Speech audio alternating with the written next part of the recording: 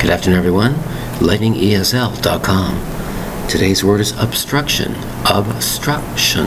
3-syllable, spelled O-B-S-T-R-U-C-T-I-O-N. Obstruction. Again spelled O-B-S-T-R-U-C-T-I-O-N. Obstruction refers to a person or thing hiding in front of you.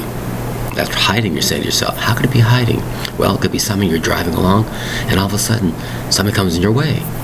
That's an obstruction. Something is stopping your pathway forward.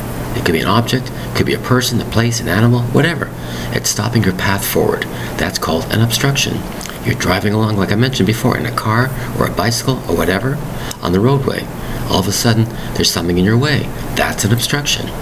You have a path to do this type of task, and all of a sudden, the computer breaks down.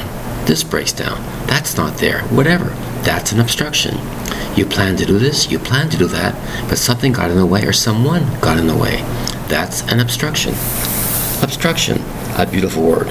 Spelled O-B-S-T-R-U-C-T-I-O-N. 3 distinct syllables. Obstruction.